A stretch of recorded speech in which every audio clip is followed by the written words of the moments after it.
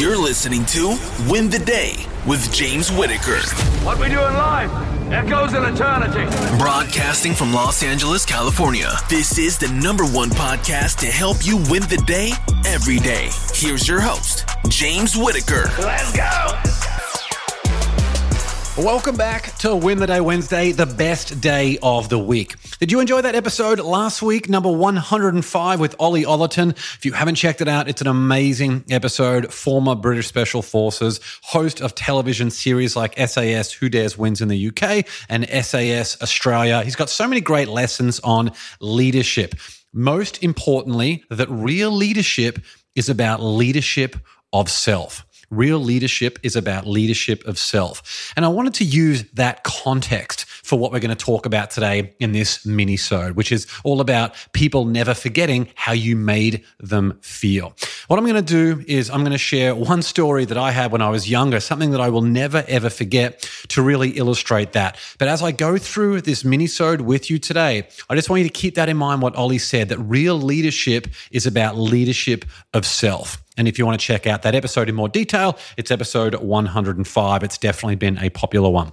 Now, I've had so many jobs over the years. From as early as I can remember, my dad had me packaging cassettes and CD-ROMs for this Wealth Creator kit that he would send out to people. He also had my brother and sister and I selling books at the events he was speaking at. I had such fond memories of those days. And then at 14, I got my first ever real job working at a bakery. And since then, I've worked in landscaping, bottle shops, live music venues, a whole assortment of different things before I even entered the corporate world. And I wanted to use this episode today as an opportunity to share an interesting story about one of those jobs.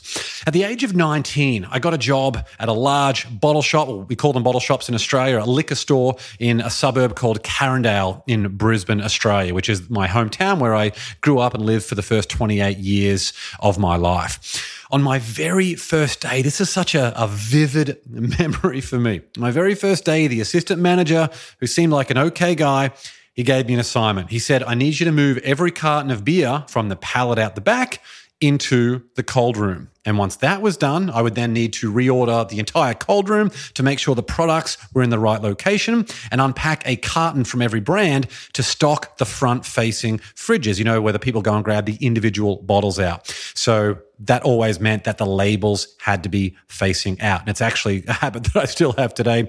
Any of the glassware that we have at home that has a New England Patriots logo on it, because that's the football team that my wife and I both support, I always put the labels, the logo facing the front. And I thought, no problem. That's a very easy assignment for me to do. But I was wearing shorts and a T-shirt. I wasn't really dressing for a cold room. So clearly not the best uniform for the job at hand.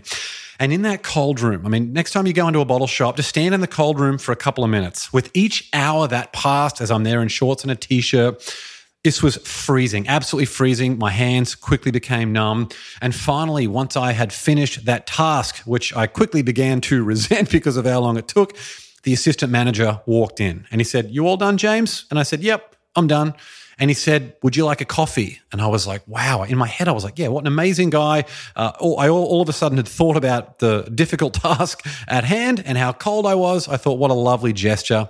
And I said, "Yes, please." And the assistant manager said, "Good, I'll have mine white with 1 sugar." And then he walked off. So what he was implying there, of course, was that he wanted me, after doing those 4 or 5 hours, whatever it was in the cold room, he wanted me to go and make him a cup of coffee after that.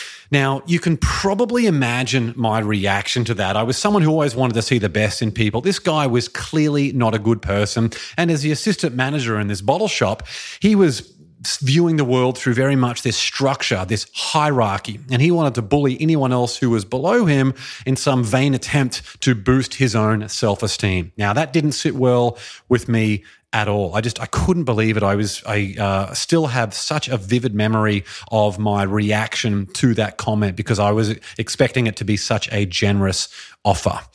Now, instinctively, I knew from that moment that he was someone that I wanted nothing to do with. And I want you to have a think about in your life at the moment, who are you hanging around? Or who have you had a dialogue with recently where there was this misalignment of you deep within where you just knew that this is someone, even though you might be friends with them in quotation marks, or someone that you might be working with who instinctively you know that they are not your people. I could just tell that this person who would do something like that and who would treat people like that was someone that I wanted nothing to do with. Now, that can be very, very challenging if you're dependent on the wages of the job, which I was in that situation, so I had to suck it up. Now, I've had some great bosses and leaders and managers over the year. And I mean, the biggest things that have really resonated with me is their acts of goodwill by striking a genuine interest in both my friendship and my development.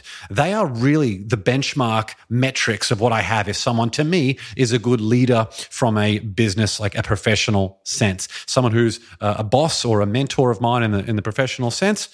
If they are interested in both my friendship and my development, that is when I know they're going to be good people. And when they do that, they model the behavior of how to treat people, because I want to then go and find other people who I can give my friendship and help in the development with everyone else. Now, as a result of that, those really good managers that I've had over the years, they've earned the loyalty of not just me, but also hundreds of other people that they've been able to help. It means that they've risen quickly in their careers because of the respect and the way they hold themselves in the professional environment. And it means they're generally very happy people too. But even more than that, if they need anything from me, if they emailed me, called me, sent me a text message asking a question, or if I was in a position to help them with something, they know the answer would be a yes because of the goodwill that they have been able to build up. Now, when you have an opportunity to demonstrate how much you value and appreciate someone, I want you to take it. Because what you build in goodwill, plus activating your own gratitude circuitry, which you've heard on this podcast before from people like Dr. Michael Gervais, when you stimulate your own gratitude circuitry, it also stimulates more positive thoughts. So it has a snowball effect of making you feel better throughout the day. Well, expressing that value and appreciation that you have for someone considerably outweighs the interruption that it gives your day. It's why I'm so passionate about sending daily audio messages to people who have helped me in one way or another. Barely a day goes by where I don't send an audio message to at least one person who has impacted my life. So what's the lesson for today? Of course, people never forget how you made them feel, but I want you to lead with love. And we spoke at the start about Ollie Ollerton in episode 105, how he spoke about leadership of self and how important that is. When you have had that leadership of self and you're leading by example, you need to lead with love, whether you're commanding a business or a home, because people feel that. They remember that far more than they consciously acknowledge at the time. So that's our lesson for today. Make sure you lead with love and give people your friendship and take a genuine interest in their development, especially if you are leading a team. But of course, if you're doing that in the home as well, it's exceptionally important. And hopefully you don't end up with some bad experiences like the one I shared when I was 19 years old working at the bottle shop. That's all for this episode. If you found it useful, leave a 5-star rating wherever you're listening to this podcast. And remember to hit the subscribe button so you can get access to new episodes as soon as they are released. That's all from me. Get out there and win the day. Until next time, go out there and make people feel good so they remember you forever. Onwards and upwards, always.